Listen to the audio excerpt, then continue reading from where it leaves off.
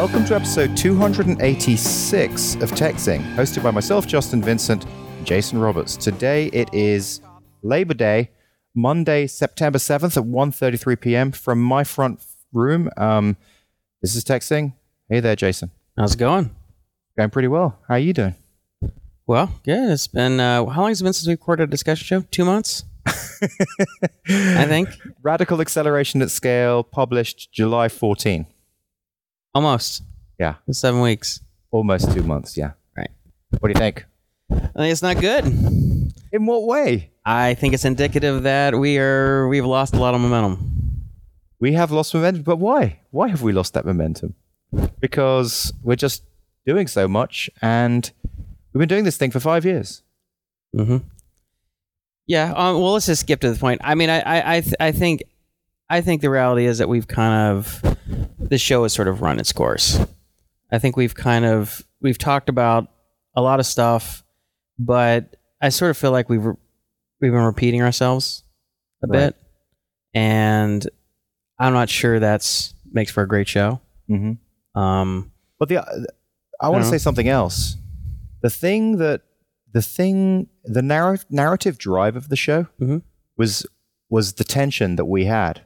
And after 5 years, you kind of get to know someone, and you kind of get to know how to dodge the potholes, and the relationship gets easier, and there's kind of less tension. And I wonder if that's also. You feel like there's less tension? I do.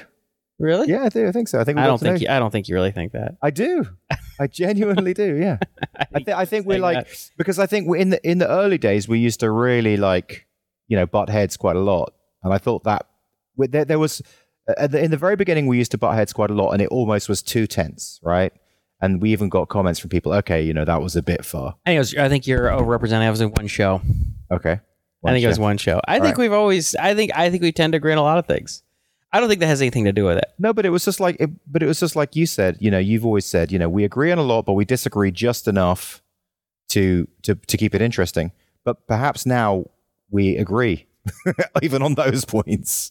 I don't know. I don't think that has anything to do with it. I think what's happened is our interests have changed a little bit. Right. I think the stuff that I'm interested in, I guess, is less startup-y or less pure startup-y. Yeah. And and so it makes me hesitant to talk about it sometimes on the show, because I'm like, well, it's not really not that our show is necessarily only about startups, but when it becomes mostly not about startups, I start getting a little self-conscious, like, I don't know if I should be talking about this. Maybe nobody's interested in hearing this. But unfortunately, that's more what I'm interested in than just talking about startups or technology. I actually don't understand how someone like Andrew Warner does show after show asking basically the very same questions about the same kind of startup stuff. And because we did that, once again in the early days, in the first 150. And it's like, how many times can you talk about, startups and learn the same lessons? And so that's another kind of little point about that, I think, as well.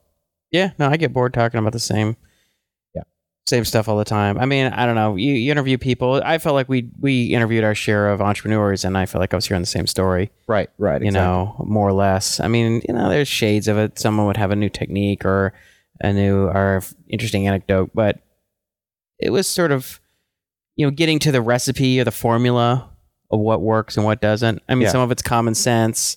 And the rest of it is sort of like well known, well documented, and I don't know. So I had a hard time interviewing people who were going to tell us the same story, and so we'd get interview requests from people. It's like, oh, you should talk to this guy or this person, and be like, well, I can tell you what they're going to say, pretty much. Yeah. And a few times I'd be willing to humor it, just because I'm like, all right, well, let's see. And then it'd be like, yep, I pretty much could have predicted the whole show, And I don't like things I can predict. It's like when you watch a TV show or you watch a movie and you can predict the plot points. Yeah. You predict the action. This is not very fun. This is like, this whole thing was telegraphed. There's no surprise. It's like a joke when you know the punchline.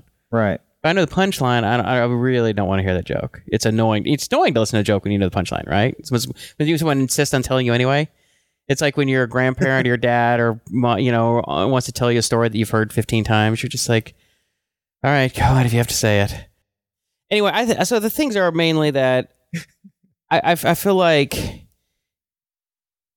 there's certain topics in my life that I find interesting that I've been talking about on the show, and I said there's somewhat far field of the major Math team topics. Yeah, whether it's the math team or whatever, it's just cards. Yeah, it's just like I think people humor it a little bit. Yeah. There's a few people, some people are more interested than others, but I don't know if that's not the show is about. But that's the kind of stuff I'm more interested in. It's like, well, why am I doing the show? Because it seems kind of you're forcing people to talk about listen to stuff that I should. Secondly, you haven't really been super enthusiastic with topics in the past 6 months or year. You've kind of been either busy or not interested. So it's sort of like you're not showing up with topics, and then it's sort of like just me talking about things that I've gone in my life, and I'm like, I don't know if that's kind of like what really we should be doing. Well, I'm not sure I completely agree with that. I mean, the light stuff, that's been a story for the last 6 months. Yeah, but you haven't really. But I mean, let's say you have so 2-3 years ago, you'd show up with your 10 with topics. Plug, yeah. You're like, no, I'm not about plugging. You have other topics you want to talk about. I want to talk about this. I want to ask about this. I want to talk about this. You'd have external topics, not to just like what you're working on, right? But you haven't done that in a long time, and so it's like, I haven't seen the enthusiasm from you. And so I always have at least 5 things that I like. I don't know about that. It was like, what are you talking about the show? So many times if you'd show up, you'd be like, where do you go? Oh, I got nothing. Right? I guess, but that's at least 50% of the time that I do have stuff. But anyway. No, I don't know. I don't believe that. I feel like it's rare. Occasionally you'll have a couple, you'll throw out a couple links, or you'll scan Hacker News in the middle of the show looking for something to talk about. And I'm just like, that's not, not what you used to be. That's not the level of enthusiasm you had 2012.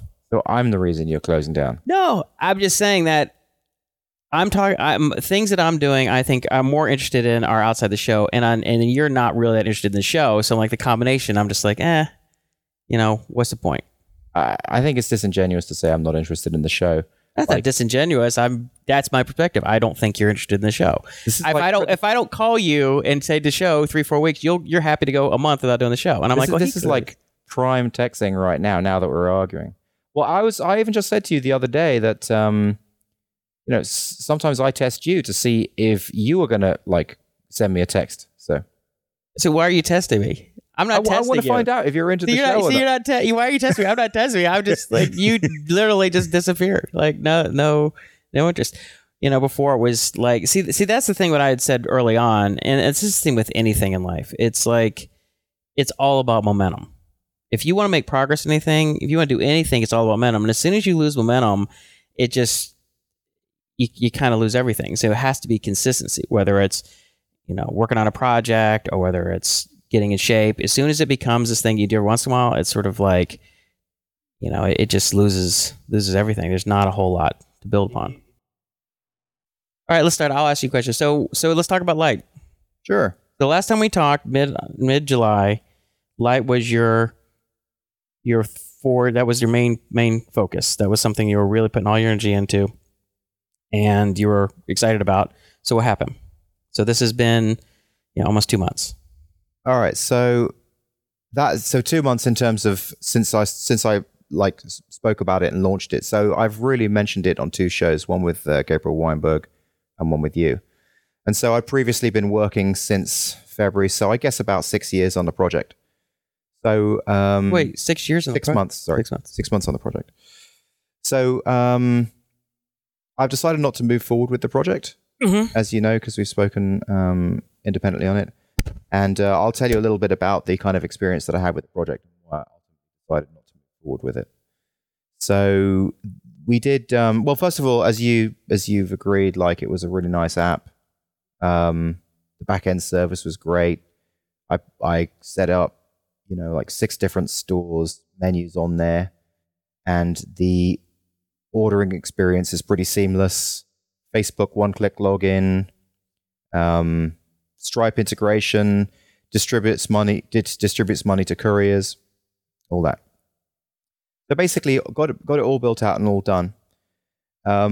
and ran a number of different traction tests as well. So the first traction test was street hustle, I call it. So basically handing out cards on the street.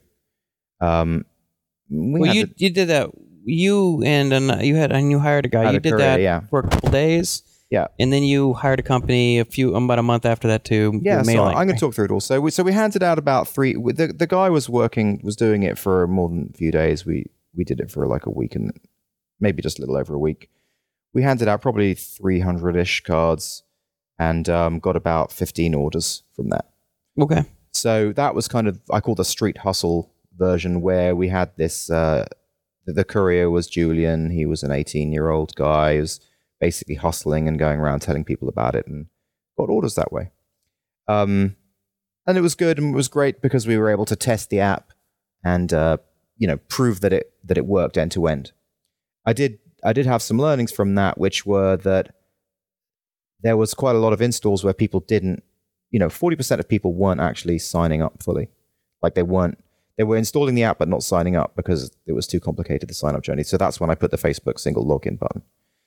So anyway, I made that change, pushed that out to the App Store, and obviously that takes like about, almost 2 weeks when you're waiting for the App Store. Well, like a week and a bit. I pushed that out, and then I ran some Facebook ads, which you had suggested. I ran 2 different ads, one for moms and one for dads. And the one for dads was basically kind of like a picture of Superman's chest, but with Super Dad. Mm-hmm. And the tagline was "Be the hero." Mm-hmm.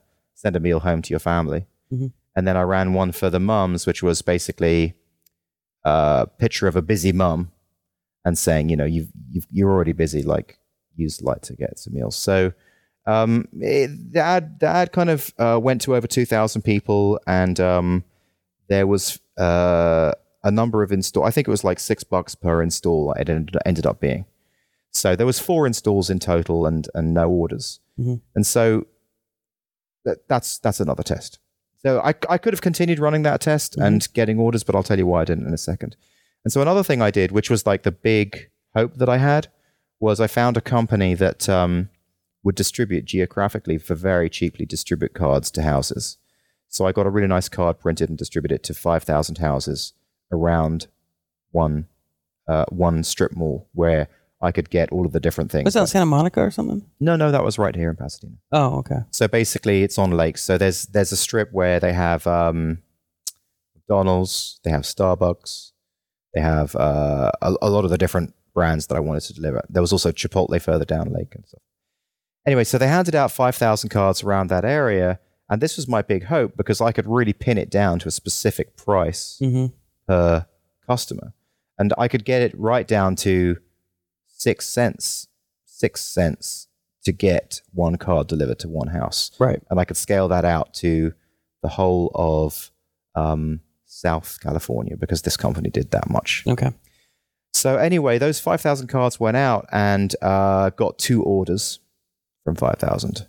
So which was 2 orders and 2 installs. And it's been like a week and a half, 2 weeks now since I did that. So that really was the conversion ratio. So wait, conversion was how many? 5,000 cards distributed, 2 orders. Okay. So basically, the issues, like, so there's some reasons for stopping, the reasons why I'm kind of not moving forward with it, and some issues. So I expected the project to be more bootstrappable. So like my assumption was that if I worked in this localized area and this big white hope that I had, it just didn't quite work out the way that I expected it. And I think you'd need to, it may work out in the sense of if you kept sending those 5,000 cards to those same people over a year, it might start to ramp up. But it's kind of tough because also with the Facebook ads as well, we saw that it was like $6 an install for $6 per install, 4 installs and no orders. I think we know that with Postmates, this is a viable business because Postmates already is making a lot of success. They've had 200 million funding, and their main. I've now learned through different contacts that Postmates' biggest market is in fact fast food. So In-N-Out, Chipotle, that type of thing. Certainly in our area of California. So so that kind of proves that this business model can work. But what I just didn't understand until I really did it was that it requires funding. Like, because you've also got to create the market, create the supply.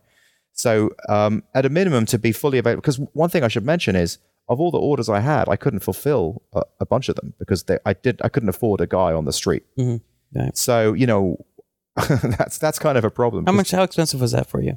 So if you want to, I mean, basically, well, minimum wage is 15. You know, the good minimum wage is 15, but I managed to get away What do with you mean the good minimum wage? minimum. I thought that $15 was a minimum wage that they were trying to pass as a law in many places. Oh, yes, it's not a minimum. It's the minimum not wage is necessarily minimum wage. No, it's right? not the minimum wage. Yeah, The right. minimum wage is what, 10? Something like that. Yeah. So I mean, the target minimum wage one day that if they get their way will be $15. But anyway, I was paying $10 an hour to couriers, and so you need coverage for all the different stores, probably 12 hours a day. You know, going from 6 a.m. to 6 p.m. probably more, and just to have one courier available, you know, that's going to be three. You know, like it's expensive, right? Mm-hmm. It's over $1,000 a week. And then what happens if you get two orders at the same time? You know, Mm-hmm. so I basically underestimated that side of things. And the other issue is it's highly localized. So it's highly localized traction requirements, which is kind of a problem because you can't do something like go on. Let's say I could leverage my. Already I've been a lot of, you know, we've done our podcast, so I could probably go on a lot of tech podcasts and like promote it, but that will basically be absolutely meaningless to, you know, a 5-mile radius of Lake Avenue. Yeah, it's not. Right. Exactly. So because it's localized, that kind of creates a problem. So basically the very sporadic and low volume of orders, you know, So why do you think that no supply. Why do you think handing out cards didn't work, but Postmates seems to be generating a lot of business?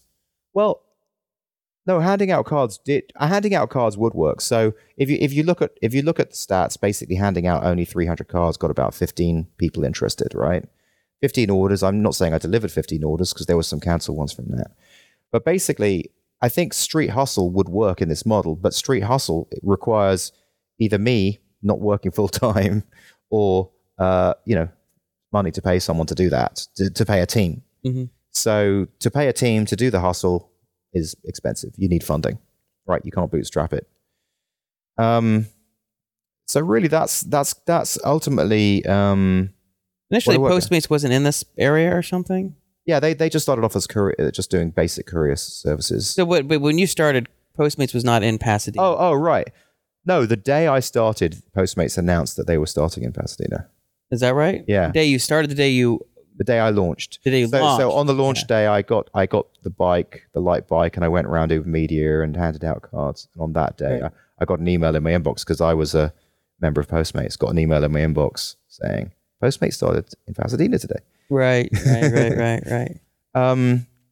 So yeah, that's good. So any questions about that? Well, no. I mean, it's unfortunate because it took so much of your effort and stuff. I mean, 6 months. So that's the learning. The learning is, sorry to interrupt you, but don't waste 6 months. Don't waste 6 months. The traction could have been tested without building any tech. The traction could have been tested by sending out the cars. which you learned on Disco when you promised you weren't going to do, but you got so sucked into wanting to build it. I know. I mean, and that's the two. No, I didn't just learn it on Disco.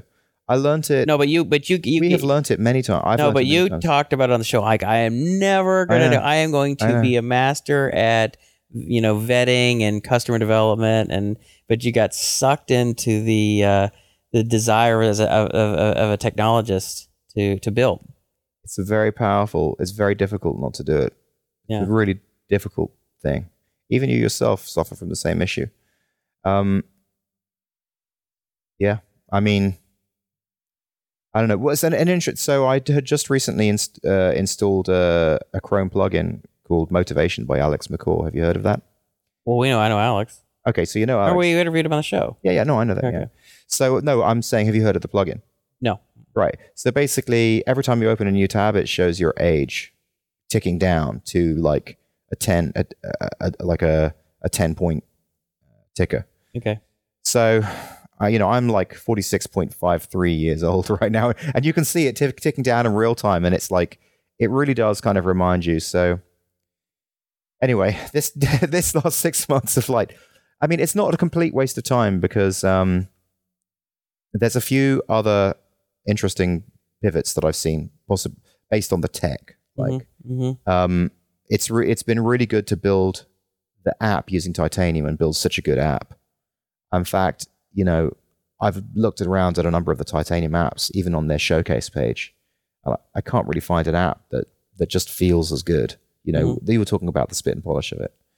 So that's kind of interesting. So it's a showcase, and worst case scenario, it's brought some other interesting pivots to my mind, which I'm not going to talk about now. And another big learning, and you had also said it to me, but I kind of realized it myself, is really I need to just stick to something online. The offline thing is just it's just not right at the moment. Yeah, I mean, that's what you do. I mean, play to your strengths. Play to, like, you have a limited budget. You yourself aren't going to run around out in the world. I mean, you basically spend most of your time at home. Okay, if you're an online business, that's totally fine. If it's an offline business, not going to work so well, and you don't have millions of dollars sitting in a under your bed that you can just pull out and pay people to run around and do that stuff.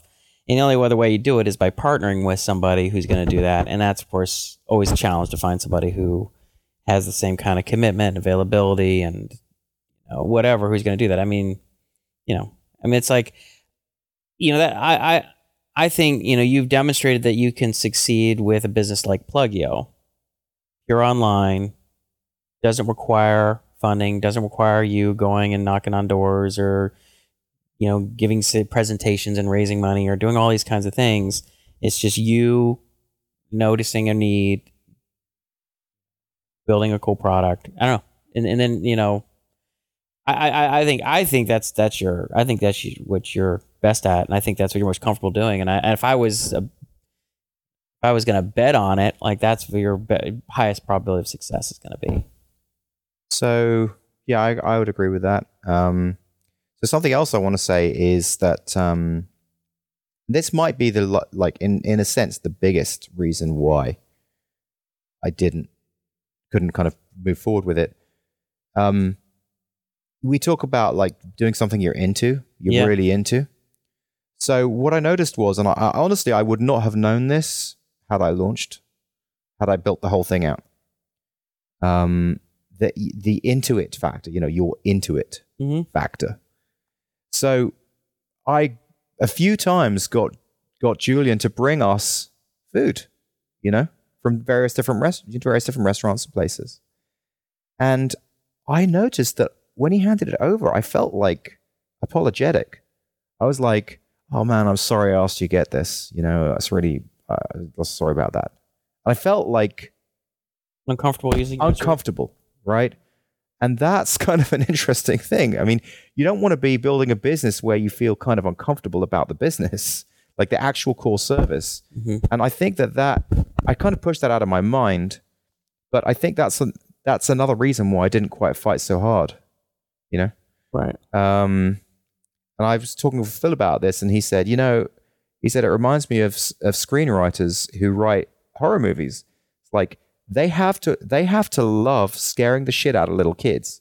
That's what they have to love doing, right? Every day they get up wanting to scare little kids. Every night they go to sleep wanting to scare little kids. They love scaring kids. That's what they do. You should explain who Phil is. Oh, Phil Amon, he's been on the show a few times. Yeah, but it's in a context. So Phil is a friend of mine from college who I did my first startup with, and he just moved out to Pasadena a few months ago. So I've been trying to get him to move out here for the past 15 years. Finally, he moved out. So he's so you guys have hung out a couple times, right? And, oh yeah. So he's you were at a mutual friend's wedding with Phil. You guys hung out there a bit, right? Yeah. So that's how you know Phil. So when you say Phil, they know who the hell you're talking about. So Phil, he, like I said, he's done startups. He's tech guy. He's a business guy. So yeah, and he's also done some screenwriting, I guess. So. Yeah. So That's light. So what? The other update was the diet update. You were doing the 800 calorie diabetes reversal diet. How did that go? So, yeah, I mean, if you know me, you'll know that it's been hard sticking to anything over the many years we've been doing the show. But but the good thing about that was it did regulate my blood sugar and bring it down to a good level. Like before I started that, my blood sugar was up there. But what was it? it was like a 300-ish, which is really bad. But this regulated it, bringing it between, to the kind of 150-ish, 120 to 150. And so I wasn't able to obviously to stick on 800 calories. I did lose around about 10 pounds on it. But since then, I've been quite careful to eat. Well, I was previously eating low carb foods to keep my blood sugar down, and I've stayed about approximately the same weight. But about a week and a half ago, I switched back to vegan. Remember, I used to do. Yeah, no, you've been playing what you've been doing the vegan thing on and off. So I switched back to that because I read a number of studies about it again, and it just says that it's the best way to just control diabetes, basically. So I've been doing it for a week and a half, and my numbers haven't gone. They've basically stayed the same. What, the 150 range? Yeah, it's stayed the same as that, and sometimes even getting lower. I've only been doing it for a week and a half.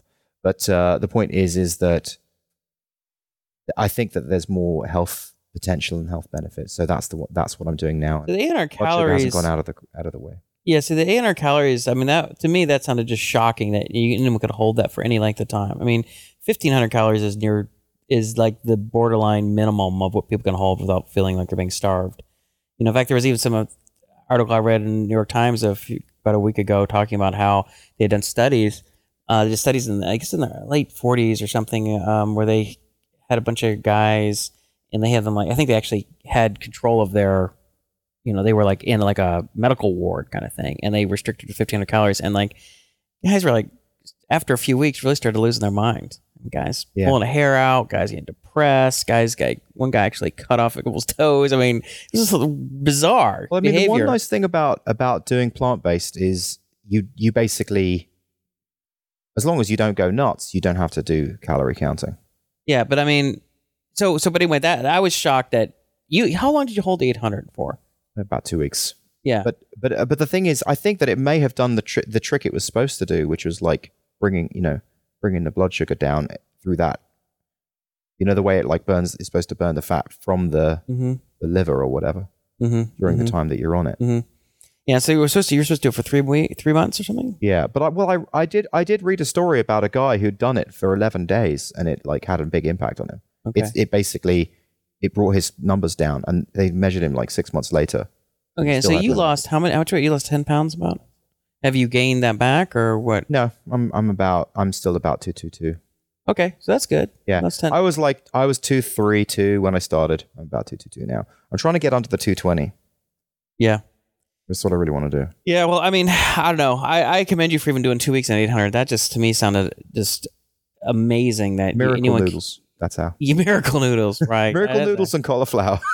Jesus, I just can't even imagine eating that few calories. What kind of side effects were you? Were you low energy? Were you depressed? Were you anything, or did you feel normal? Maybe for the first few days. But the thing is, I was consuming a very large quantity of basically fiber that had very little, caloric. So it filled you up a little bit? Yeah, I did. Yeah, I did. I mean, when you wake up, that feeling when you wake up when you're on the hardcore diet and your stomach's like, right. Like I would have that every day. But through the day, I kind of fooled myself into feeling okay. Full. So you're back to the vegan diet, and you're not counting calories, and you're just gonna do this for a while and get back to but the thing I want to talk about is light plus the light debacle plus the disco experience plus all the other experiences that I had kind of made me think about thinking also what you're doing, like you're doing the math class things. Made me think about where I'm going to spend my time, what I'm going to do. So one of them is do things you enjoy, right? So with that in mind, I kind of had a little thought, and I really that kind of vegan plant-based food service that I used where they delivered, I really liked that service. and I would live off that if I could. And it's very expensive, like $250, and that doesn't even get you enough $250 per week. $250 a week, and they would deliver. They deliver it, and it doesn't even really get you enough for every meal. That gets you maybe one meal and a snack every day. These are pre-cooked meals, or it's like it's pre-made vegan stuff, yeah. But this is I especially like it because it's raw. It's like super healthy. Okay. So I approached them, and they have a terrible website. Right. I approached them. I said, "Look, I'll build you an amazing website and an amazing app if you feed me." Mm-hmm. So these guys are quite hippie-ish, and I believe they probably use their email once a week. So I sent the first message, and about 4 days later, got a response. We're interested. Right. We'll speak to you next week. Mm-hmm. So I'm currently waiting for that. That's going to be Wednesday, where I'm going to be speaking to them. So we'll see. So, but that's something you're just interested in doing just for fun, or? Yeah, just like I don't profit from it. I just you'll just save some money, I guess. Basically, a lot of money. I mean, basically, I couldn't afford it any other way. I mean, if you were cooking the meals yourself, I mean, vegetables, are they that expensive? Well, it's a lot of work. Oh, just cooking vegetarian meals? It's a lot. I mean, doing raw vegan is a lot of work. Like, to make it taste good, it's hard work. I see. Okay. There's a lot of processes involved, like using dehydrators and things like that. And you don't feel like spending that much time in the kitchen and Georgia. I want to. Yeah, that might be a bit too much. Right. Okay. You'd probably need to do 4 hours a day. Like, what? Really? Yeah, it's kind of holy crap. At least a few hours. Could you do one thing that Sandy does that she started doing when she was pregnant with Colby, our firstborn, is she would cook. So preparing for having a baby in the house and not having the energy or time to cook meals. What she did is every time, for about the month or so preceding that time, every time she'd cook a meal, she'd cook like 4 or 6 times the normal amount. You could do that. And then freeze it. Everything except for, say, the noodles or the rice or whatever. So it would just be the meat, the marinated meat or whatever, the vegetables, all the stuff that was kind of like hard to prepare. And so like she's going to cook chili or she's going to, whatever. I mean, she would cook a ton of it. And so we had like a month or I don't know, like 2 months worth of food in the freezer. And so she's like, what do you want? We got this. And she could just, she's just anything you want. We got, 4 How much time did she worth. put into that? Like a whole weekend or something? No, just every time she'd cook a dinner. So every time I cook a meal, instead of cooking, and which probably took her, if it would take her 40 minutes to cook, maybe it took her an hour with the extra preparation just by the volume. But if you're just getting cook, stir fry, you just make more of it, right? And you would just sort of, put it in the freezer bags or whatever. And so she's done that ever since, or quite a lot of the time. So that's why she doesn't have to put as much work into cooking, but then we can eat higher quality stuff on a regular basis. And that would be one way of doing it. You're like, okay, I'm going to cook twice a week, but when I do it, it's going to take an hour, but I'm going to have not one meal, I'm going to have 3 more meals. Well, I'll have this once a week for the next, for the coming month, and I'll do that every time I cook. I'll just cook larger volume. That's a good strategy. Yeah, it was really smart. Good strategy, because it's almost like compound interest, right? Because you cook every other night or whatever. It's just an efficiency. And it's then like you get like 4 times the amount. It's the economies of scale kind of thing, right? It makes things way more efficient.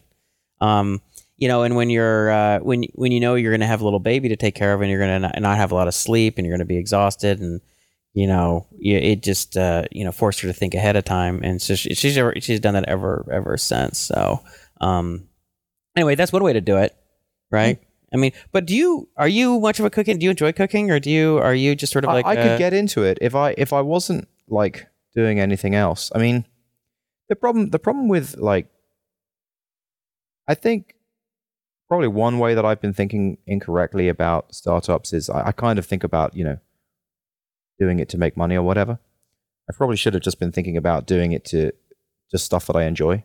I think that's probably a big lesson for me. Well, that's really funny, because that's what Phil was saying when he would talk to you. He's like, the only one big problem is I just don't because you would meet with Phil and talk about your startup, because Phil he used to vet startups for a venture fund, and so he is very good at understanding, looking at your business model, looking at your financials, looking at your product, looking at your market, and trying to understand, looking at the team. Is the team investable?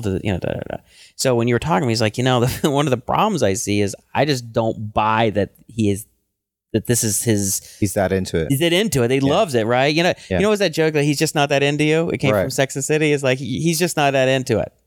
He's just not that. He's doing it for the money, and he's excited about the company working and being successful, but it's not the business itself. It's really about having a successful business and succeeding at a business. So the reason why I say that is because you asked me, would you enjoy cooking?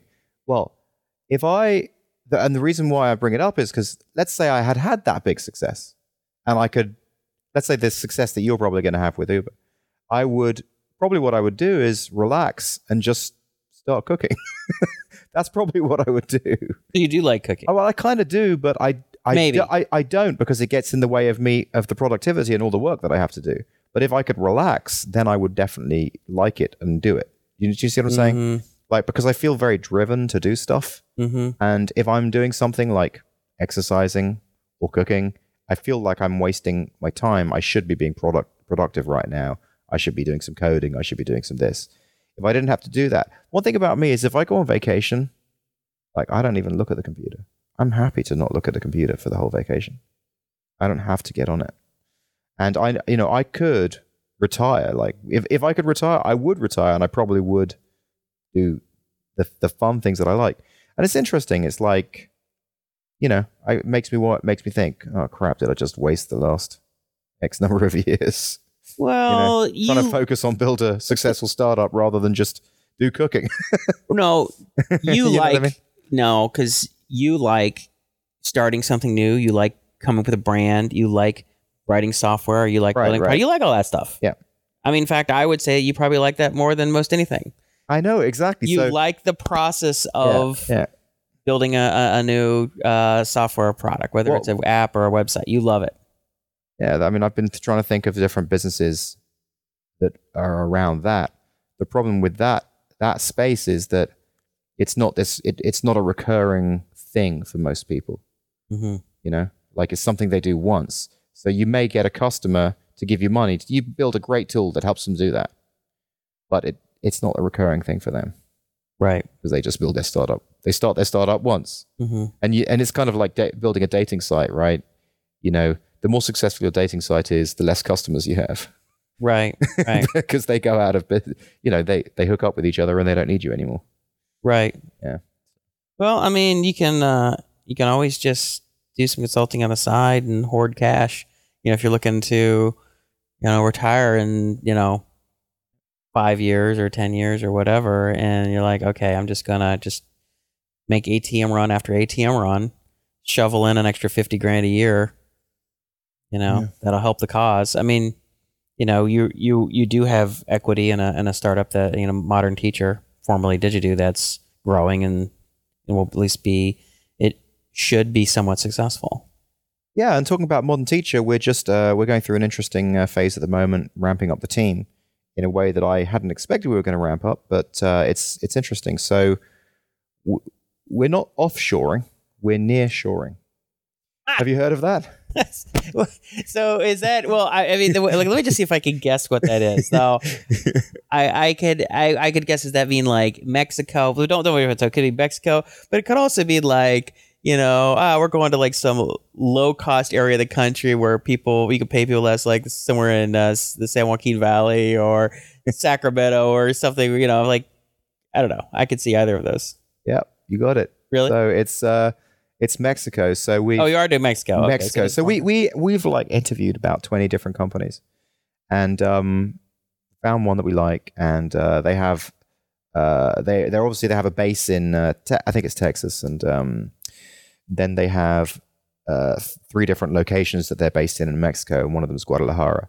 So I think Guadalajara is kind of the tech capital of Mexico. So the way we'll be working with them is we will be augmenting our team with those guys, and they will basically work in exactly the same way as the existing developers work. Like, screen sharing. It'll be, slacking. How much? Be real How time. much? So, like, you pay a developer here. You don't have to tell me what your pay is, but I'm going to assume these guys work remotely. I'm going to say They don't live in like New York or San Francisco or LA, so they don't pay as much. But say you're paying these guys between 80 and 120 grand a year. What for the same level of engineer? What would you pay someone in Mexico? It's basically going to be 30 to 35% less. That's it. That's it. Right. That's not it. a big savings. But it's not a huge save. Well, no, because you said the same level of guy. Yeah. So they have these companies have different levels where they'll have like a level 1 engineer, a level 2 engineer, a level 3, and a level 4. And a level 4 will be our kind of guys, like people like us. Or people maybe not quite as senior as us, but some very, basically. You don't want people like us writing software. I mean, basically, people with 6 years plus development experience. Yeah, that's right. Different. That's okay. Fair enough. All right. So, 6 years, you're talking to somebody who's like 28. Right. Okay. so basically, those kind of people, six years plus, it's going to be about 30% less than. Interesting experiment to see, because there's some other benefits though. It's not just that. What is it? So basically, apart from price, the other benefit is that it's a structured team that can be scaled up and scaled down, right? So that's a requirement. It's much harder to do that if you have like full-time staff. Plus, also you don't have to deal with healthcare and some of the permanent perks that you're doing, because that's all dealt with by the other company, right? And plus, they're overseas, so it's a different thing, right? But no, they're not overseas, but they're over. Well, it's a different country. It's what I mean. Same thing. I mean, but so it'll be interesting. I'll be curious what you find with the productivity. If it's like, Jeremy is one of your senior guys, right? Like if one of their senior guys within 3 months is equivalent to a Jeremy, right? Yeah. But if they're not, if you say, well, not really, are they 30% less? Then it's a wash. Right? If they're like 50% less, if he's like, well, we'll take 2 of them to equal a Jeremy. Yeah. Then it's like, well, it's actually a bad trade. So, we've done a lot of due diligence on this, and we've interviewed a couple of, and I don't want to say the name of the firm because it's not all finalized, but we've interviewed a couple of people who have been working with these people, and they don't just give us people. It doesn't work like that. Basically, we interview them. So it's exactly the same as like a full-time person. Yeah, no, I know. There's a company that I am advising CTO for called Pivot, and they use a company out of Mexico called iTexico. Yeah. And they interviewed guys, and in fact, I interviewed them for them. I set up the programming challenges, and then talked to them and whatever. And they since then hired the guy away. He's full time. Yeah. But iTexico is a firm like that, and they were quality guys. Although I felt it was a less than 35% discount on the U.S. market rate. It was probably half that. Right. What I remember. That's my knowledge of it. But yeah, it can work. I mean the guy they hired on at Pivot, he's a machine. Yeah, right. So that's kind of what I'm looking for. And when I say machine, I mean in the best positive way. He cranks out super high quality code. He is good. And that's what we're looking for. And so basically, because we're going for the highest level of people, then they're collecting and collating a lot of resumes of those quality people. It's not just that they have the people ready for you. So we interview them. So the whole thing's going to take a month plus to ramp up. Yeah. So and when we're starting off with 4 people, and when we get those 4, we're going to be going and spending a week in Guadalajara, the whole team, and we'll be going through the code base in detail and onboarding everyone that way. I'll be interested to hear, 3 to 6 months down the road, what your experience is. I mean, to me, it looks as an experiment. I mean, I could see it being a success. I could also see it being kind of like the whole spectrum. I could easily look at them and go, you could be like, well, oh yeah, it's possible. There's but like I said, thing. There's the culture, language thing. There's the fact their company, they have people coming and going, and so their knowledge is not the knowledge of the guy. So during the due diligence phase, we've interviewed 2 people who, like I said, been working with them for a while, and all those questions we asked them, and both people said that they were surprised at how well it worked because they'd gone through the interview process and they'd pick the people, and that there wasn't turnover, that it was just kind of basically creating a team that was externalized, and that they were just great, and that they were wanting, they've just added developers and built up to teams of 10 kind of thing. So, I mean, I hold out high hopes for it. And like I said, we interviewed 20 companies. These ones we really liked. 20 companies. Wow. Yeah, we did a lot. So that's that. That's Modern Teacher. And I'm kind of looking forward to that. Excited about that. You've been there, what, 2.5 years? Yeah, 2.5 years now. And you guys how many schools are you in now? Well, so we've slightly changed the model. So we merged with Modern Teacher. Did I tell you? I don't know if you never talked about this in the show. Oh, okay. I don't think not at any level of detail. Oh, okay. So basically, we were a technology company, Digidoo, and basically we were doing a great job of making an in-classroom platform to deploy kind of in-class learning, tablet-based learning, computer-based learning with real-time chat, statistics. The teacher could look on the dashboard and view exactly where the kids were in a class, and it was just great technology. These guys, Modern Teacher, had zero technology, but they're all ex-district admin. So they knew how to work the system, talk the talk. They knew what people needed. They knew what they needed to hear. One of the guys ran CPS, which is basically Sean Smith. He's an ex-head of Chicago public schools. So, which is the biggest district in America, right? So when he knocks on doors, they open, right? So, but the problem for them is that obviously, I guess consulting, the problem is it's not recurring revenue, right? And the problem for us is having a hard time getting in schools. You needed the insides. You needed kind of inside people. Together you're much more powerful than right. So then they have they basically offer obviously the consulting. A big part of what they've written a book called Teacher as Architect. And a big part of their consulting is to have a lot of consulting material. So what we did is we've changed our platform to have their material inside it. So now our platform has two different contexts. It has the context of you are an adult learning how to kind of implement digital learning, and you're using our platform, and then you will switch to teaching your kids using that same platform with the kids context. So that's what we've done. Okay, and how's it working? Working great. So, already we're in 500 schools with the professional learning side of things. Wait, what does that mean? So our platform is kind of accessible to 500 schools from a teacher point of view. So before we were in maybe 50-ish schools actually being used as an in-class platform. So, but you're not in 500 schools as in class, though. Not yet, but it's the road is there because the teachers are using that, and we're doing a lot of sales. And so it's just step one. You get addicted to the crack, right? That's right. Yeah, you're right. Well, yeah. Well, I mean, it's like it's a great strategy. It's a great strategy. Okay. Yeah. Well, good. So, see, I mean, I don't know. I mean, it sounds like it's not called Digidoo. It's called Modern Teacher now. So it sounds to me like Modern Teacher could be a substantial success, which case I think so. Yeah. I don't know if you need to be stressing out, trying to figure out the only way I'm going to retire be able to have financial independence, freedom is if I launch this as a big startup. It's I don't know, man. I think you got a baby and a wife and a baby. Mm-hmm. It's I might just, if you're feeling I just wish I had another $20,000 a year, $30,000 a year. It's just do a couple little consulting projects for fun, because you have the network now, you have the reputation. You could easily do stuff like that. Knock out a couple here on some weekends, some night hours. If that's what you're looking for. And I could also get a raise.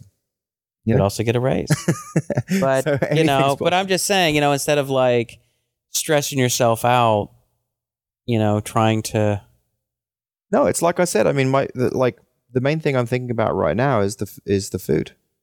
I wouldn't have any room for anything else, so I wouldn't be making any money from that. Right. So But is that really good? I mean, how long would you? So you just do that for fun, though? Is what you're saying? Yeah. Okay. Yeah. Okay. So that's what I'm thinking. So now you're getting a whole.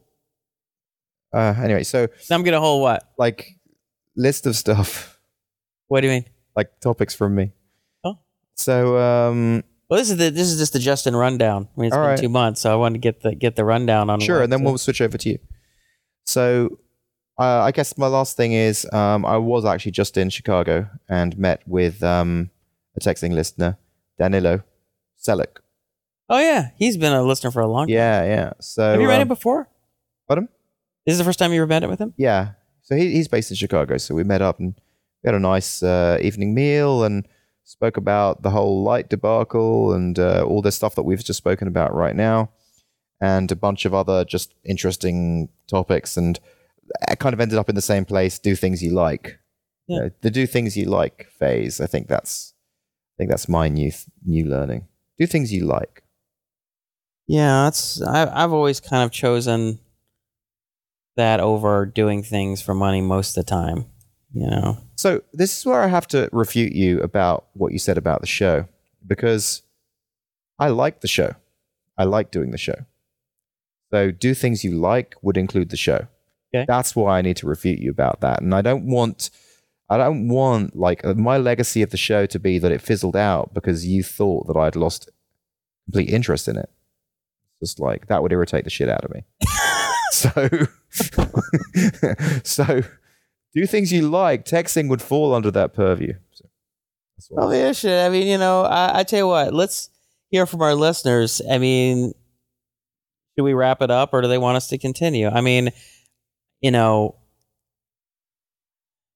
like I've said, and we've had this talk a couple times in the past couple of years. If you're interested in doing it on a regular, consistent basis, and then I'm willing to do it. If you're sort of like, It's more if you could about- take it or leave it, then I'm just not so interested. It's not about that. The reason why I don't text you or something is because there's so much shit going on in my life, and it's like a pain. It is a pain in the ass, but I like it. I like it, but it's a pain. Do you understand? Like we'll be going down to Georgie's parents. I'll be working on light. There'll be various different things happening, and to set aside. See, the other thing that you probably don't appreciate, and I don't think you understand, is that every time we record a show, Georgie has to go out for 2 hours, find something to do. Like she goes to the shops, she walks around the shops, she goes to her sister's. And so we are impositioning her for every show that we create. Right. You won't record the show at your house because you don't want to imposition. No. Your The reason I went to my house is because our air conditioning broke. Right. And I have this portable air conditioning unit in my office. It's the only way. If I don't have that and it's been like 100 degrees, so either it's going to be like recording in a furnace, or it's going to be so noisy we can't record it. I mean, I have no problem recording in there if that wasn't the problem. Because if I didn't have to kick Georgie out the house every time we did a show, like it would be infinitely easier for me, and I wouldn't like dodge it on the weekends. You know what I mean? That's the reason why that's happening, not because of no interest. Because you're trying not to cause problems, Georgie. I want to cause problems. Yeah, exactly. And I've also got a shitload on my plate. So help me solve that problem.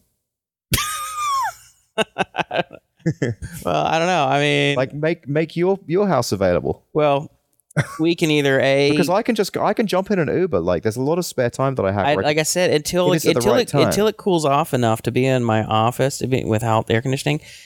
I mean, it's just brutally hot. Or it'd be maybe by the end of next month it'll be cool enough.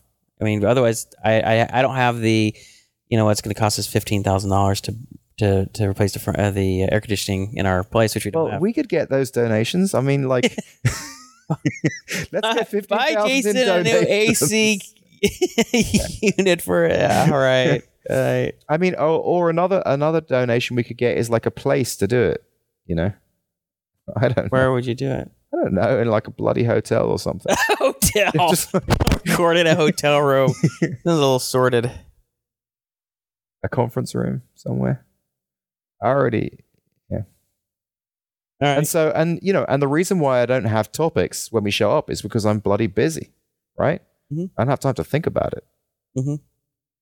Anyway, you gave me a bad rap and you pissed me off earlier. Well, yeah, I'm just, as we've talked about for the show, I mean, I tend to be direct. I'll just tell you what, for better or worse, But a my lot personality of the times is you're direct and you're not right.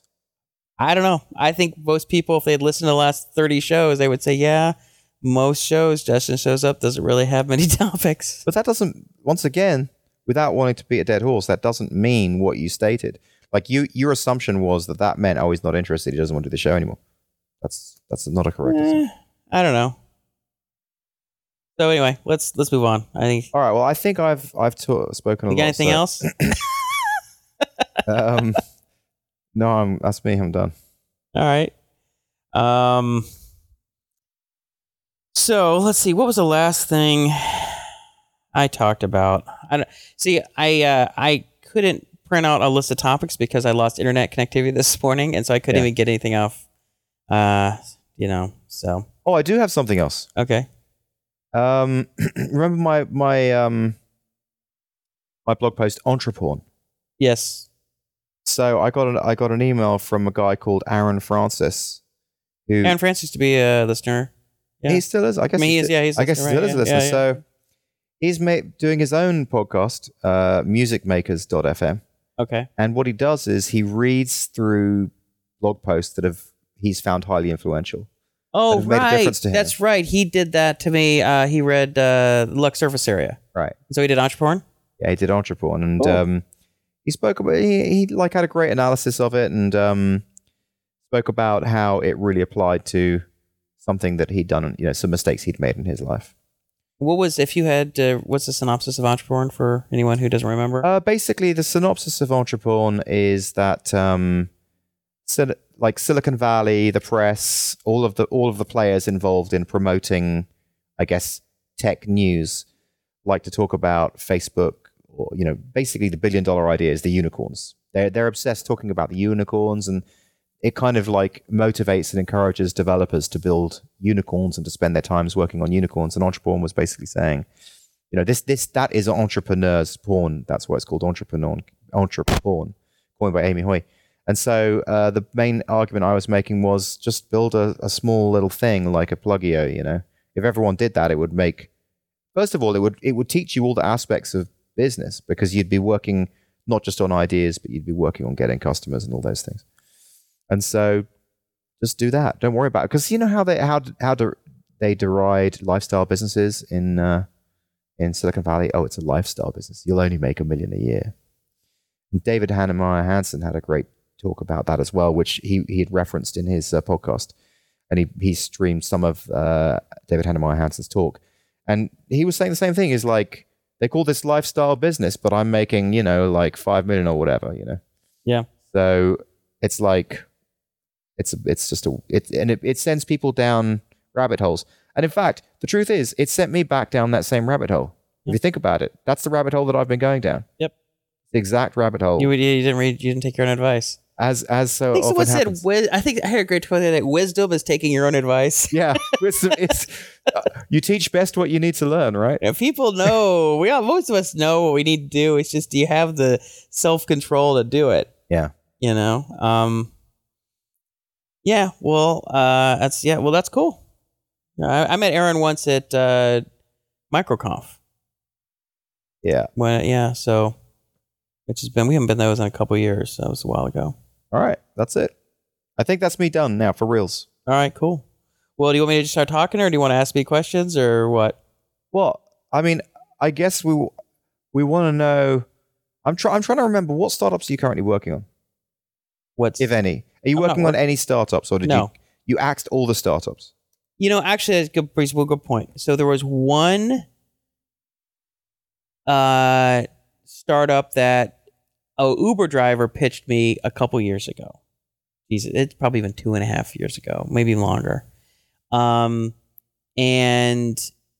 I thought it was a clever idea. Well, actually, the original idea I wasn't crazy about, but we met for sushi, and by the end of dinner, I thought we had got it down to a pretty cool concept. And then basically the idea was being able to make donations through your smartphone. Okay. and it would allow you. So if you were raising money, doing a fundraising, you could quickly, like on the fly, create a campaign, and it would immediately go out to everybody who's part of your group, church, PTA, whatever, and they could then give through their phone, and it would track everything, and you could have all kind of gamify it. You could do all kind of good stuff, and I came up with what I thought was really good. Actually, you helped me think of the name. The name is Givtronic. We were going up a bunch of list names. You came with Gifttronic, which I thought was close, but I thought Givtronic was a cleaner, simpler way of doing it. So I got the domain and Givtronic.com but I've just been so busy with other stuff that I just never really made the time to work on it. And I think also it was one of those things where, it just really was something I was passionate about. It's one of the things like you would talk to somebody about, like I would say, oh, that's a good idea, and get kind of excited about the brand. But it's like, am I really myself? Is that my dream to work on something like that? No. Yeah. If somebody else is doing a project, I would be happy to be an advisor, but I don't necessarily want to spend months of my time, much less years, working on it, doing it, just because I have other things that I am passionate about, right? Yeah. And it's for the Derek Sivers, it's either hell yes or no, Right. And the things you like. Yeah, exactly. And so I've been dragging this out for a long time, paying the LLC fee every year. So I've been paying the LLC fee, because that's like $1,000 a year. And, we have the bank account, the LLC. I'm paying the accounting fees. I've done, and because I've been guilty, because I felt guilty because not being able to actually work on it, I just pay for everything. Mm-hmm. And so I created a 50-50 partnership with this guy, and he wants to go out and sell. He's like, oh, I've talked to many people. Everybody's so excited. When can you build this thing? And, can you have time now? Do you have time now? And I keep pushing off, and it just keeps, and I'm just like, okay, I need to find somebody else to build this. I'm clearly not going to do it. Could I carve out time to work on it? I could, but I either want to spend time, I need to spend time working on Uber, or I want to spend time working on the math class or the math academy or whatever. And I don't really want to spend time doing anything else. And, and that's one of the things that a lesson I've learned many times in my life, which is that when I take on too many things, I say yes to too many people because, I want to help people out. I want to be a good guy, but then I end up screwing myself over because then I have a burden on my shoulder of doing all this stuff that I don't have time for. And then I, spend a lot of time feeling guilty or not doing the things that I really need to be doing, or that I really want to be doing. So if you're listening to the show and you're like, hey, I'm kind of itching for a project, send me an email. Because this is like a plug and play thing. I think we got a good concept that we could have something that we could build a mobile web app for, that we could test out pretty quickly with not a lot of coding. I have someone who's ready to run out there and do all the legwork, and he initially wants to go talk to a bunch of churches because he's big in his church and they have a huge congregation, and all the people who run the church want to use it, and he's talked to all these other churches. And so immediately, we'd find out really quickly it would work.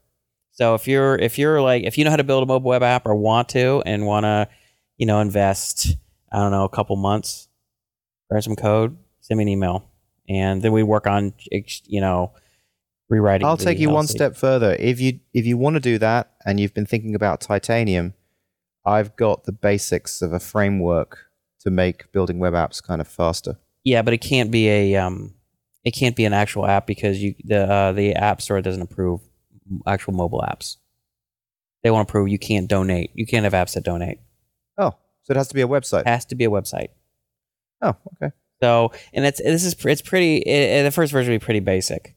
So, anyway, I think if I think we have a lot of listeners who are like, oh, I'd love to write some code, but I don't have the time. Either I don't have an idea that I think is going to work. I don't have the time to do the business side of it and all that crap. But hey, I can write some code. Like this is perfect. Yeah, I know exactly how it could look, we could just mock out the screens and just like here's an MVP, and the guy's name's Matt Nagy, and Nagy can just run out and he can just run with it. Cool. And then because he deserves something, but I just don't have the time to do it. Wonder why they don't do donation apps. That seems weird. I think it might be too easy maybe they feel it's too easy for scams. You know, I don't know. I wonder. So how are you going to do it through Stripe? Sure. Yeah. Does Stripe accept that? Mm-hmm, I think so. Yeah. So I mean, I think it'd make it pretty basic. I don't think you have to get really cute with it. And you know, I know a lot of the technology pieces of how they would play out, so I could just say, hey, just do X, Y, and Z, and I could kind of guide you through if you're not 100% clear on how to do certain parts of it. But anyway, I've been meaning to say this on the show for like 3 months, you know, or longer, but I keep forgetting, and then we haven't done a show in a while. So okay, so that's your last startup. That was and then remember Empath. I remember Empath, and yeah, but that was one of them. So remember the three, you know, this is the year of no. These were all from 2000 things that I was cutting off 2014 and Empath, and so what happened with Empath? Lola, who was doing it, I hooked her up with another developer, just like this, and it's Ben, and I said, look, I'll just be an advisor. A TechZing listener?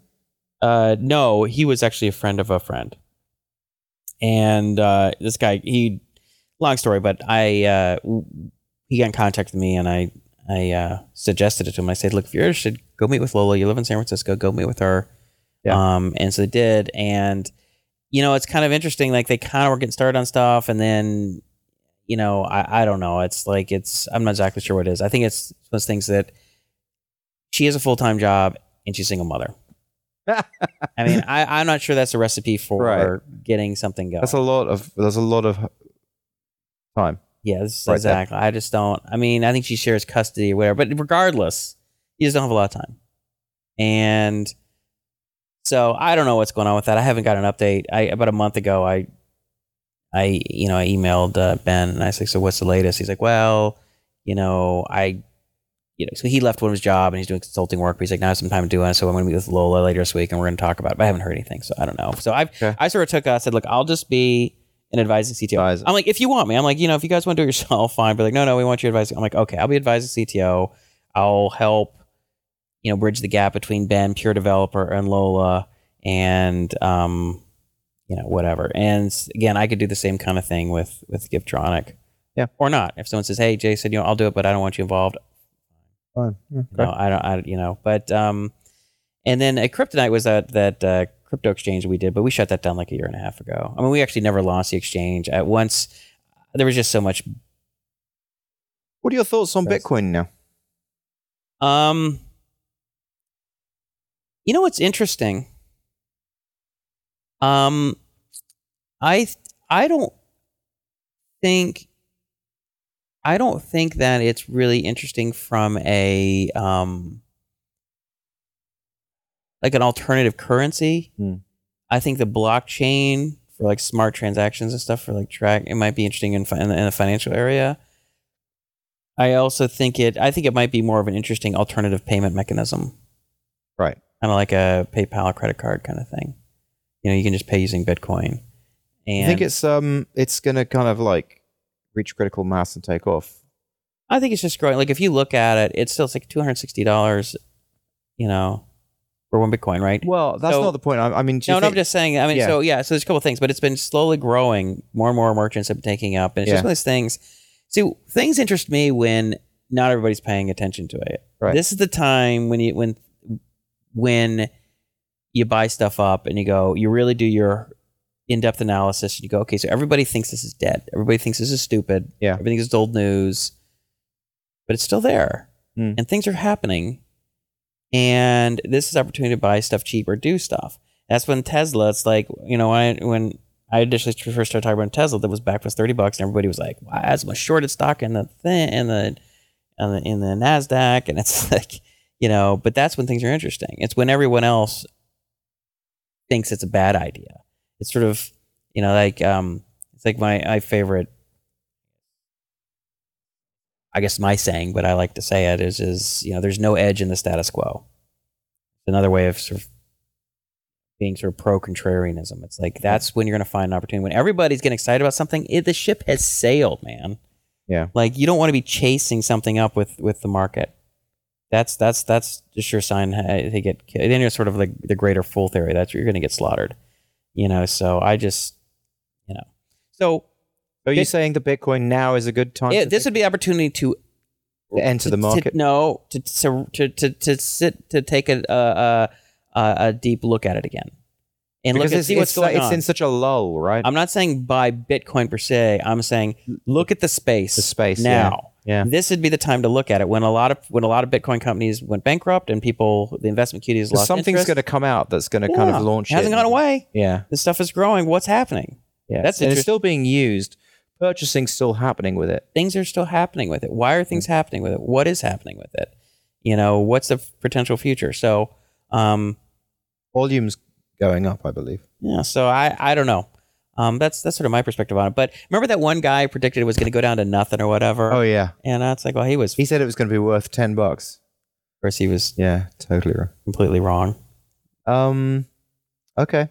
So, all right. So that's all your startup news, and then I guess the big news is going to be from the Math Academy. Math Academy. So what's going on with that? So the last we spoke, I was meeting with some people at the district about the future of my particular group of kids, about teaching them their class, and then also potentially expanding it out to the concept throughout the district. It's sort of this radical acceleration idea. And so that is still on the table. We're looking to have a number of pilot classes going on at some of the schools in the district. And I don't know if it's going to be 3 schools, 10 schools, what. But we're going to send a pitch out probably next week to some of the principals. And it would look to start in sometime in October. So we do it in October and 10 weeks in the fall and then 10 weeks in the spring. And it would be 1 day a week pull out for the 4th grade and 2 days a week for the 5th grade. And starting with 6th grade through 8th grade, the idea would be 3 days a week of pull out. So it wouldn't be so the big thing that's gone on with that we were trying to work around was trying to get it so that I could teach these kids 5 days a week. And there was a number of bureaucratic hurdles having to do with credentialing, having to do with unions, having to do with budgets, having to do with all kind of stuff. And the bottom line is that just wasn't going to happen. But what we think can happen is that we could do a 3 day a week pull out as an enrichment. So they're still they're still sitting in their 6th or 7th grade math class, which they have to, so they can still get a grade from the teacher, and they still take the end of year assessment, which they all kind of have to do. But 3 days a week, they leave and go down the hall, and I teach them the more advanced stuff. So I think that's a reasonable compromise. In fact, I was a little frustrated, but Sandy was happy because she thinks 5 days a week is too much. She's like, 3 days is not a bug, it's a feature.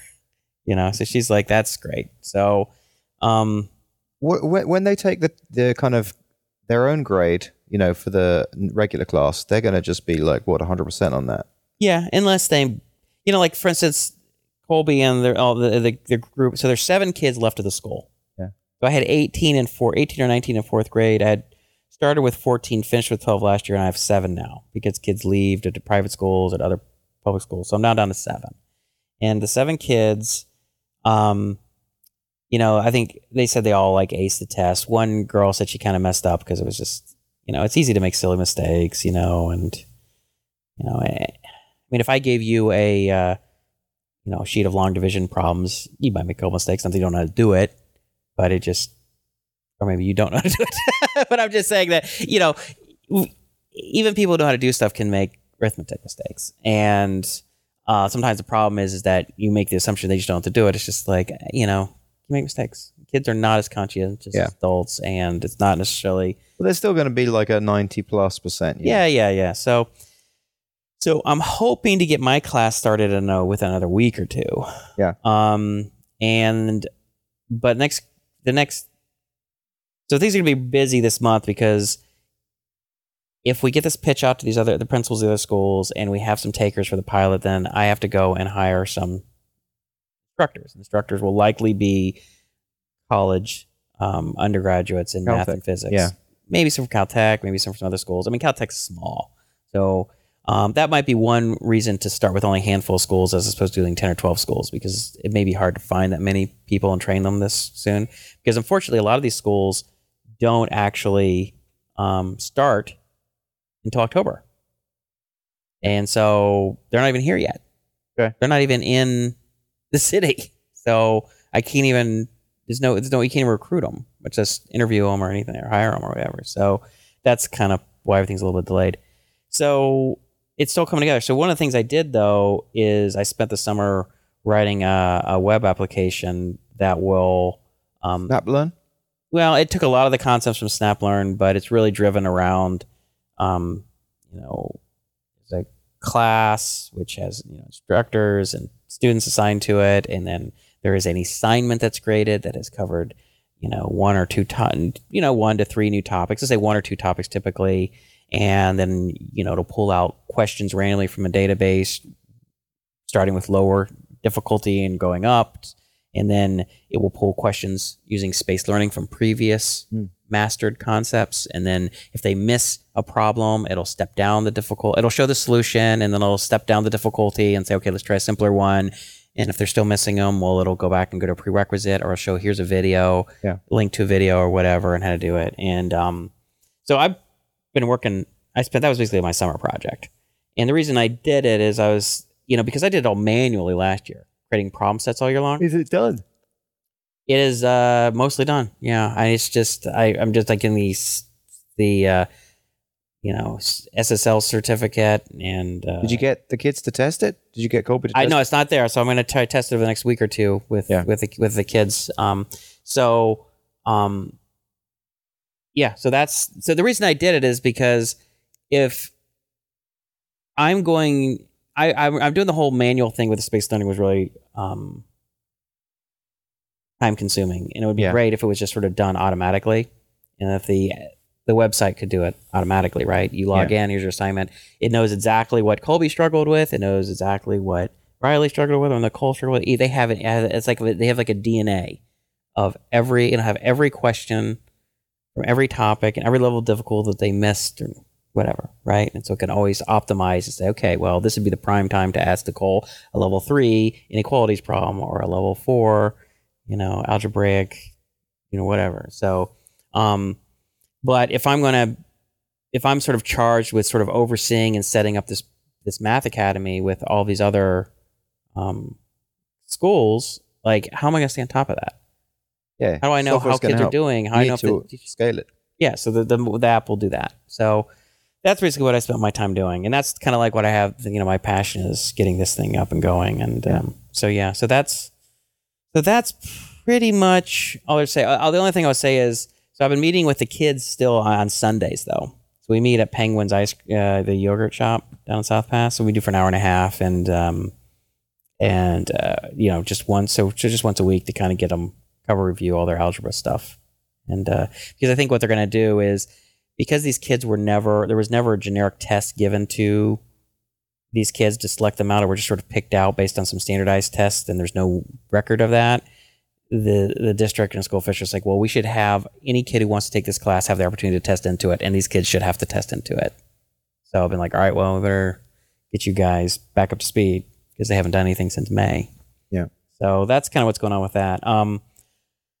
So the other thing that's kind of interesting. So a few weeks ago, I was in the car with Colby, and I kind of remarked, I said, my leg I think it's getting better. I think I want to get back to strength training. Oh. So Operation Superhero might be back into effect. And so Colby's in the backseat, and he's like, well, if you're strength training, then I'm strength training. And so he obviously has been excited about, he's been talking about when he can start strength training for a long time, and he keeps grabbing these dumbbells that I have for rehab, like 8-pound dumbbells that I have sitting around my bedroom, and he'll be like, oh, what if I do this? What if I do that? I'm like, Colby, don't. Just start doing stuff, or you hurt yourself. And, he's watching videos on the web. And so finally Sandy comes into my office. She's like, you need to do something with him because he won't stop talking about it. Like, you need to figure something out to do with him. Because I kept telling him, like, well, when you're 14 or 15, maybe we'll do it. When you get to high school. Because that was sort of the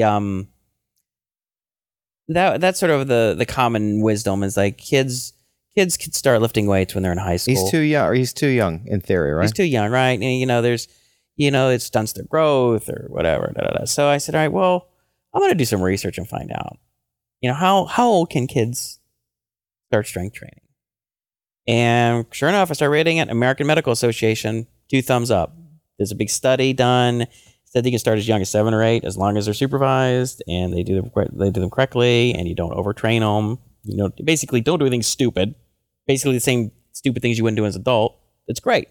Strengthens their bones, strengthens their muscles, strengthens their cardiovascular system. It makes them more resilient to injury. It reduces body fat. All great things. Yeah. And the Mayo Clinic, big thing. They said, yeah, it's great. And so. It's funny. I'd even gone up to one of his coaches at different times, and I said, "Yeah, I'm thinking about doing strength training with Colby." And they're like, "Oh yeah, we'll only do body weight and don't do this, don't that." It's just utter bullshit. Like they have no idea. They're just spouting the same crap everybody else does. It's just wrong.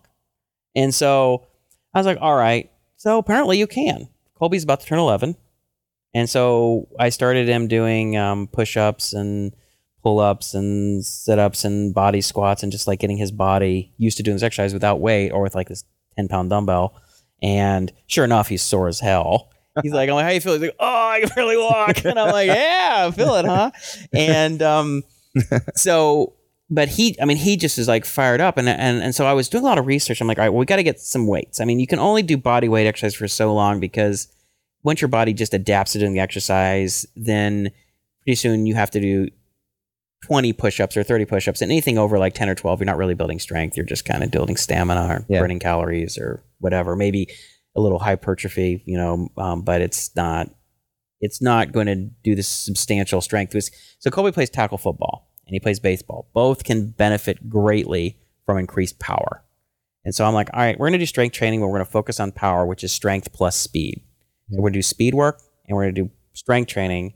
And which is exactly the same thing I'm doing with Operation Superhero, right? It's the exact same. Increasing your vertical jump is increasing your power. If you increase your power, then you're going to be able to blow people up off the line in football, and you're able to hit those home runs. Those triples going to become home runs. Those doubles going to become triples.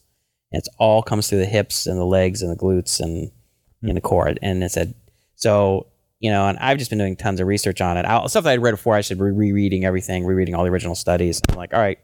So I was doing a bunch of research and trying to like, well, what equipment should I buy? And like weightlifting equipment is expensive. And I'm trying like, where the hell am I going to put this? Because we live in a condo. Yeah. We don't have a garage. I mean, we have an underground parking. We have 2 parking spaces. In the office? They aren't even next to each other, right? Yeah. So initially I was like going to see if I could buy something and maybe put it in front of our parking space, something that was small. But then it'd be kind of hard to get it down there. There's no space and it's not even like even. It's kind of on a slope. And so then I started thinking, I was like, okay, if we just get a utility bench, just the bench, and a bar, and some plates, and a hex bar, so we can actually do some hex bar deadlifts and stuff, then we can probably get that, in. And initially I was looking, and I was like, it's going to cost, even that is going to cost like over $1,000. But then either you can buy the crappy stuff from like Kmart kind of stuff, which would cost you $250, $300, and it's just garbage. Yeah. Or you can spend legitimate stuff, it's going to cost you $1,000. But then I have finding some stuff on Walmart of all places. They actually have this kind of like, it's actually a good brand. It's not premium brand, but it's good. And I got the whole thing for like $380. Oh, great. Yeah. And it's good stuff. So I'm like, I'm not going to spend $1,000 for an 11-year-old.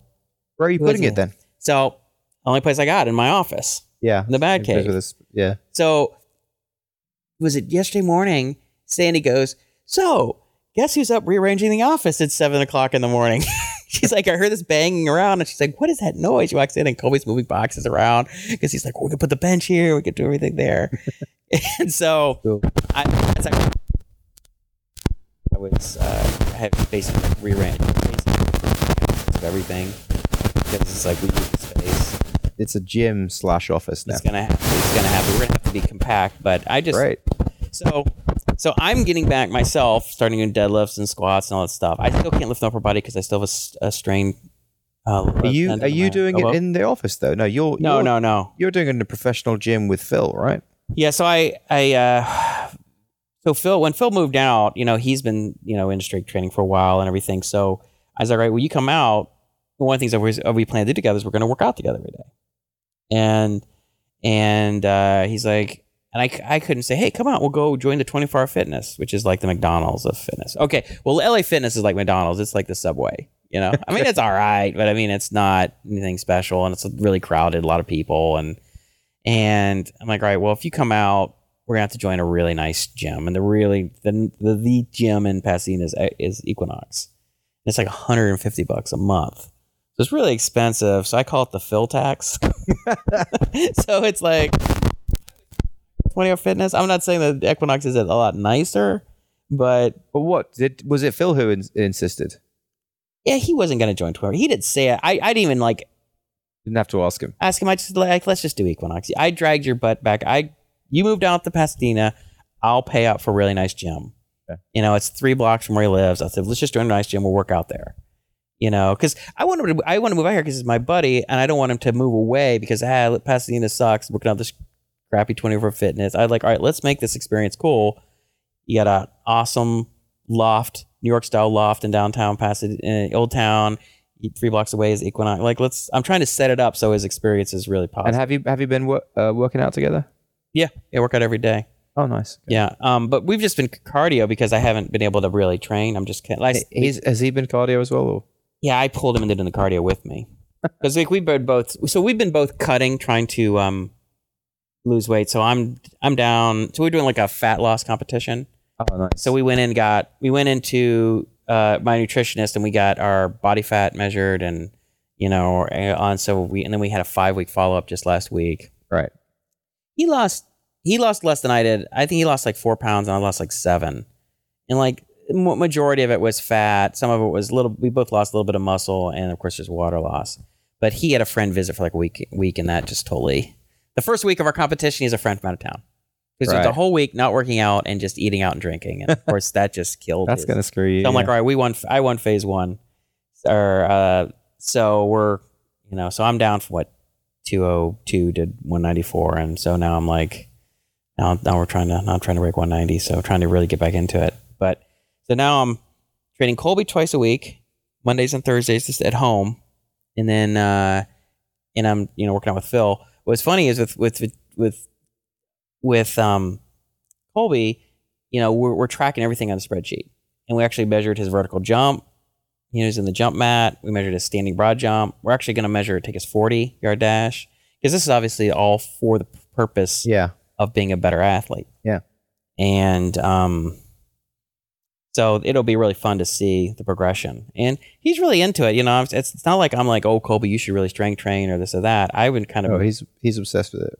Well, Phil jokingly calls me a horse because he says I get horsey about stuff. I get really into stuff. Right. Mad, and he's like, yeah, Colby's like son of a horse. He's a horse, right? Like, when he's up at 7:00 moving boxer on the office, like that's a horse. Right. Right. You're being horsey. Like you can't just like sit back. Oh, the weights will be here. No, he's first thing he gets up like, oh, where are we going to, and he's already like inventing his own training protocols. Well, I should do this. I should have my Colby. I got it. I got the ultimate, and we're going to be safe, and we're going to progress slowly. We're going to do everything. Get your, whatever. You're in season of football. You can't make it too sore. You don't want to like snap a tendon or something. Yeah, and he's football is just crazy because we switched programs from he was with the Pasadena Panthers this year, and now he's with the Trojans, which are in a different league, and this new team. They're off to a good start and winning their games and everything, but Colby he's starting on offense and defense and on special teams. So he literally goes out of the field for 5 plays. So which is great. I mean, it's great for him. And really, because last year was a struggle. He didn't get as much playing time with this other team because it was his first year and everything. This year, he's one of the captains and he just literally does not come off the field. Like every time they're supposed to come off, like the offense is supposed to come off the field, and he runs half off the field and he runs back on, and then he runs halfway. I'm like, Colby, just stay on the field. Like I'm the standing there in the stands watching him. Like, why does he keep running off the field? He's not going to be taken off. Just coach, you just tell me when I'm going out. I'm just going to assume I'm out here.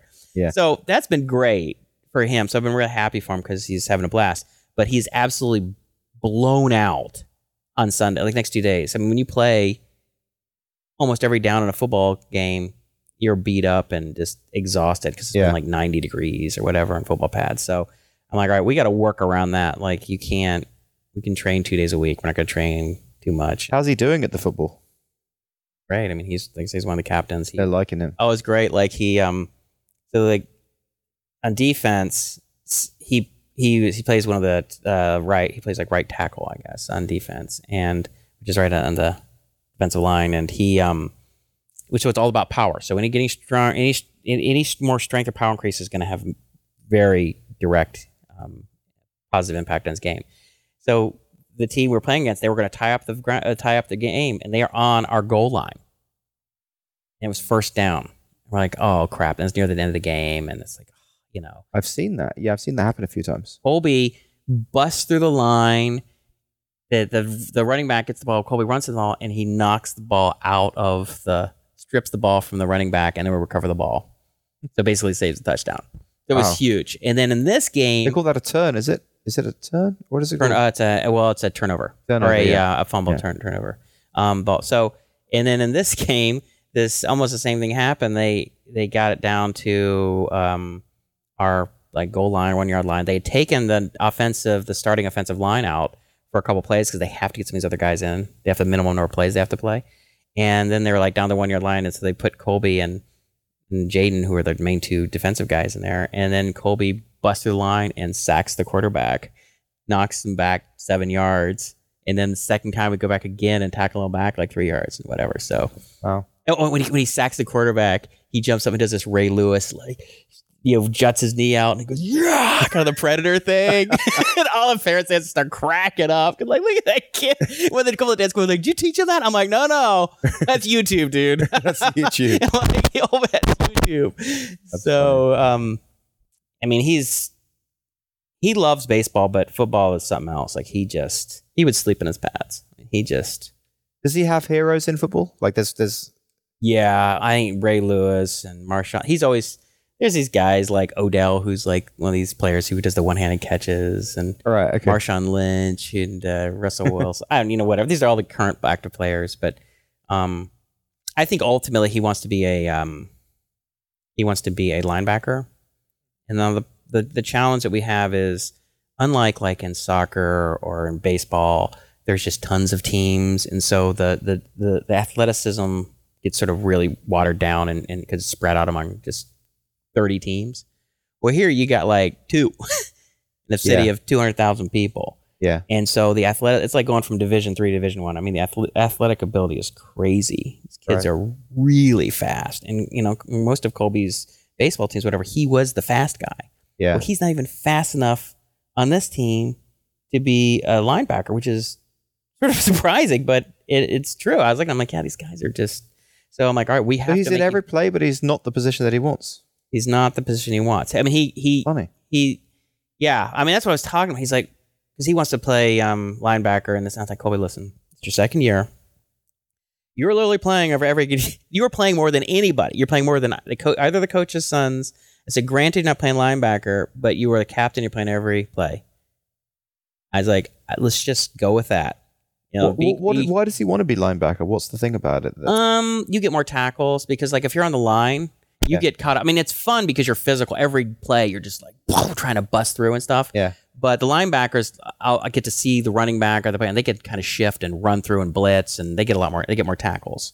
And so he doesn't score. He wants to. Oh, he's a defensive. He wants to bring people down. He wants to blow people up. Blow them up. Basically, you blow someone up, they like knock him. He just like knock shit out of them. Like you just lay them out. I mean, whenever he lays someone out, either in scrimmage or in the game, he's like, yeah, lay that guy out, and just like, bam, the guy gets flattened. That's funny. Or when you get out and you just like when he sacked the quarterback and just like crush the guy, and then the quarterback's on the ground like, oh, I mean, they're just. That's what he wants to do. As I've said, when I was little, I mean, he was like, some kids you say they're born to do certain things, and he was just born to play football. So I'm like, all right, well, I told him, I'm like, look, Colby, you're a good athlete. And if you in his school of a couple hundred kids, he's probably one of the top 2 or 3 kids. I said, but you're competing against thousands already. So we have to move you up the distribution. We have to hack the system. And the way we're going to do that is through strength training. We're going to turn you in, from the top 2%, top 5%, or wherever he is, into the top 0.01%, or higher, and that's, it's just like, it's like things I wish I had done when I was in, maybe not even do as young as him, but even high school, like things, knowing about, we call Knowing it what you know now. the unreasonable effectiveness of strength training. Like you can take somebody and I could literally add 10 or 12 inches of vertical over a year and a half. You could literally make them 3 times stronger. You can make them, you take their 40 down from a 4.8 to a 4.4. I mean, you could trick them from like it's a pretty good high school athlete to a recruited scholarship college athlete. I mean, if you put in the time over years. Yeah. And a lot of it depends on them. I mean, it depends on the kids' interest and consistency and work ethic and everything. And, as long as Colby is willing to put in the time and want to do it, then I'll train him. But well, he sounds horsey about it. He's a horse. Son of a horse, right? So we'll see. But yeah, I mean, we'll have it. I think I'm going to start taking some video and some pictures, and of course have it on a spreadsheet so I can kind of see his development over time. So if he does stick with it, I mean, who knows? I mean, he's young. Maybe in 3 months he loses interest. But if like he keeps going in a year and a half, it'd be interesting to see as an experiment, as my guinea pig, to say, did we add 5 inches under vertical? Did we make you twice as strong? You'll know you've got the jumping mat. So was there anything else you wanted to? I think that's enough. I know we're probably running out of time, right? We're at like 140 almost. Yeah, I don't know. Do you want to? Is there anything you want to ask me about? Anything you're curious about? I can't. Well, you already went through the startup stuff. You told me about the math class. I think that you're not really thinking about the card game too much. Well, I wish I could finish, but I have to getting the Math Academy and getting their website up. Oh, one thing I want to mention. I got an email from one of our listeners, Guillermo. I don't know how to pronounce his last name. Busto. Bustos. But he's like, how do you protect an app idea? And he's talking about, can you patent an app idea, or how do you, and we've talked about this stuff before, but I think we should go over just more time, at least for his sake. And sure. And because he's like, well, you got to get other people involved, so you got to talk about it. And first of all, first of all, if you have a new idea, it's going to sound stupid to most people. And they're not going to do it, right? Most people are like, if it's truly, Airbnb, Uber, Facebook, all those things sounded kind of stupid or like even sort of derivative of something that already existed. Like, why would I use Uber? There's like a cab. I can just call a cab. Or why would I use Facebook? There's MySpace or Airbnb with seat people. Just don't worry about it, right? And if it's a smaller thing that is a common idea, then people are already doing it. If it doesn't sound crazy, other people are already doing it. And the people who really have the ability to execute on an idea, they're not the kind of people who steal ideas. They have a certain amount of pride in themselves, and usually they're already on something. There's something they're passionate about. People don't spend a lot of time just not doing stuff. They're doing their own thing. And the people who do steal ideas steal successful ideas. Yeah, exactly. So they're not going to something that's proven. Something that's proven, like, oh, this company's already making $20 million a year, and I think I do. It's like, oh, your idea sounds like it could potentially make money. Oh, you know what? Why don't you go copy Slack and create a Slack competitor, or make a, whatever. Remember, people copied Peldy, right, from Bolsmec. That's the kind of thing that gets copied because it's showing some massive traction. Yeah, it's really showing revenue, showing real, revenue. But if you have just this concept, it's, there will be friends and family who go, oh, that's an amazing idea, but they're your friends and family, right? People who don't really know you and don't care, most people would probably be like, whatever, or, I don't know, sounds weird, or I don't really understand, and, right? So I don't know. As always, it's like, don't worry about protecting your idea. Just, you can talk about it as much as you want. People aren't going to steal it.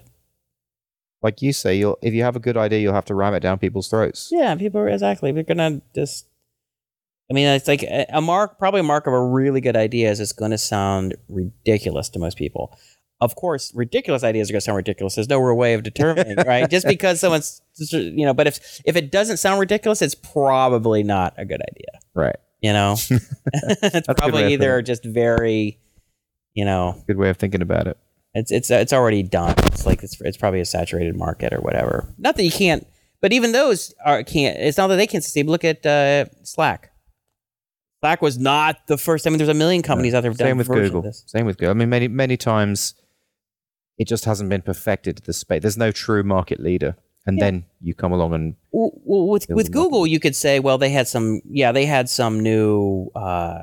And this great new algorithm, but Slack, they just did a nice UI. There's yet another take on it. Yeah. And, maybe there's something to do with their growth hacking, or maybe it had something to do with their UI, maybe just all the right combination of things. But it certainly wasn't anything we hadn't seen a million times, right? Yeah. So, I don't know. I would say don't worry about it. Just don't let that impede you from building it. The most important thing is to get it out there. And start, just start moving. And for God's sakes, don't ask people to sign NDAs, because anybody who has any real experience in the startup world is going to think you're an absolute amateur. Right. People who are outside, who have never done a startup, who don't know anything about it, the first thing they always do is get an NDA and want you to sign it. So that is almost like makes any potential partners or investors are going to make them want to run. They're like, oh, this woman is just ridiculous. They have no idea. That's basically saying, I have no idea what I'm doing. That's basically what you're saying. I have no idea what I'm doing. And they'll sit down there and smile and nod. They'll sign your little NDA sometimes. So they'll nod and smile and give you some advice, but then they're like, walk away and kind of roll their eyes. That's what happens. So just don't waste money on patenting and stuff. So yeah. All right. So that's it. We're done. We are done. All right. That's a wrap. We're out.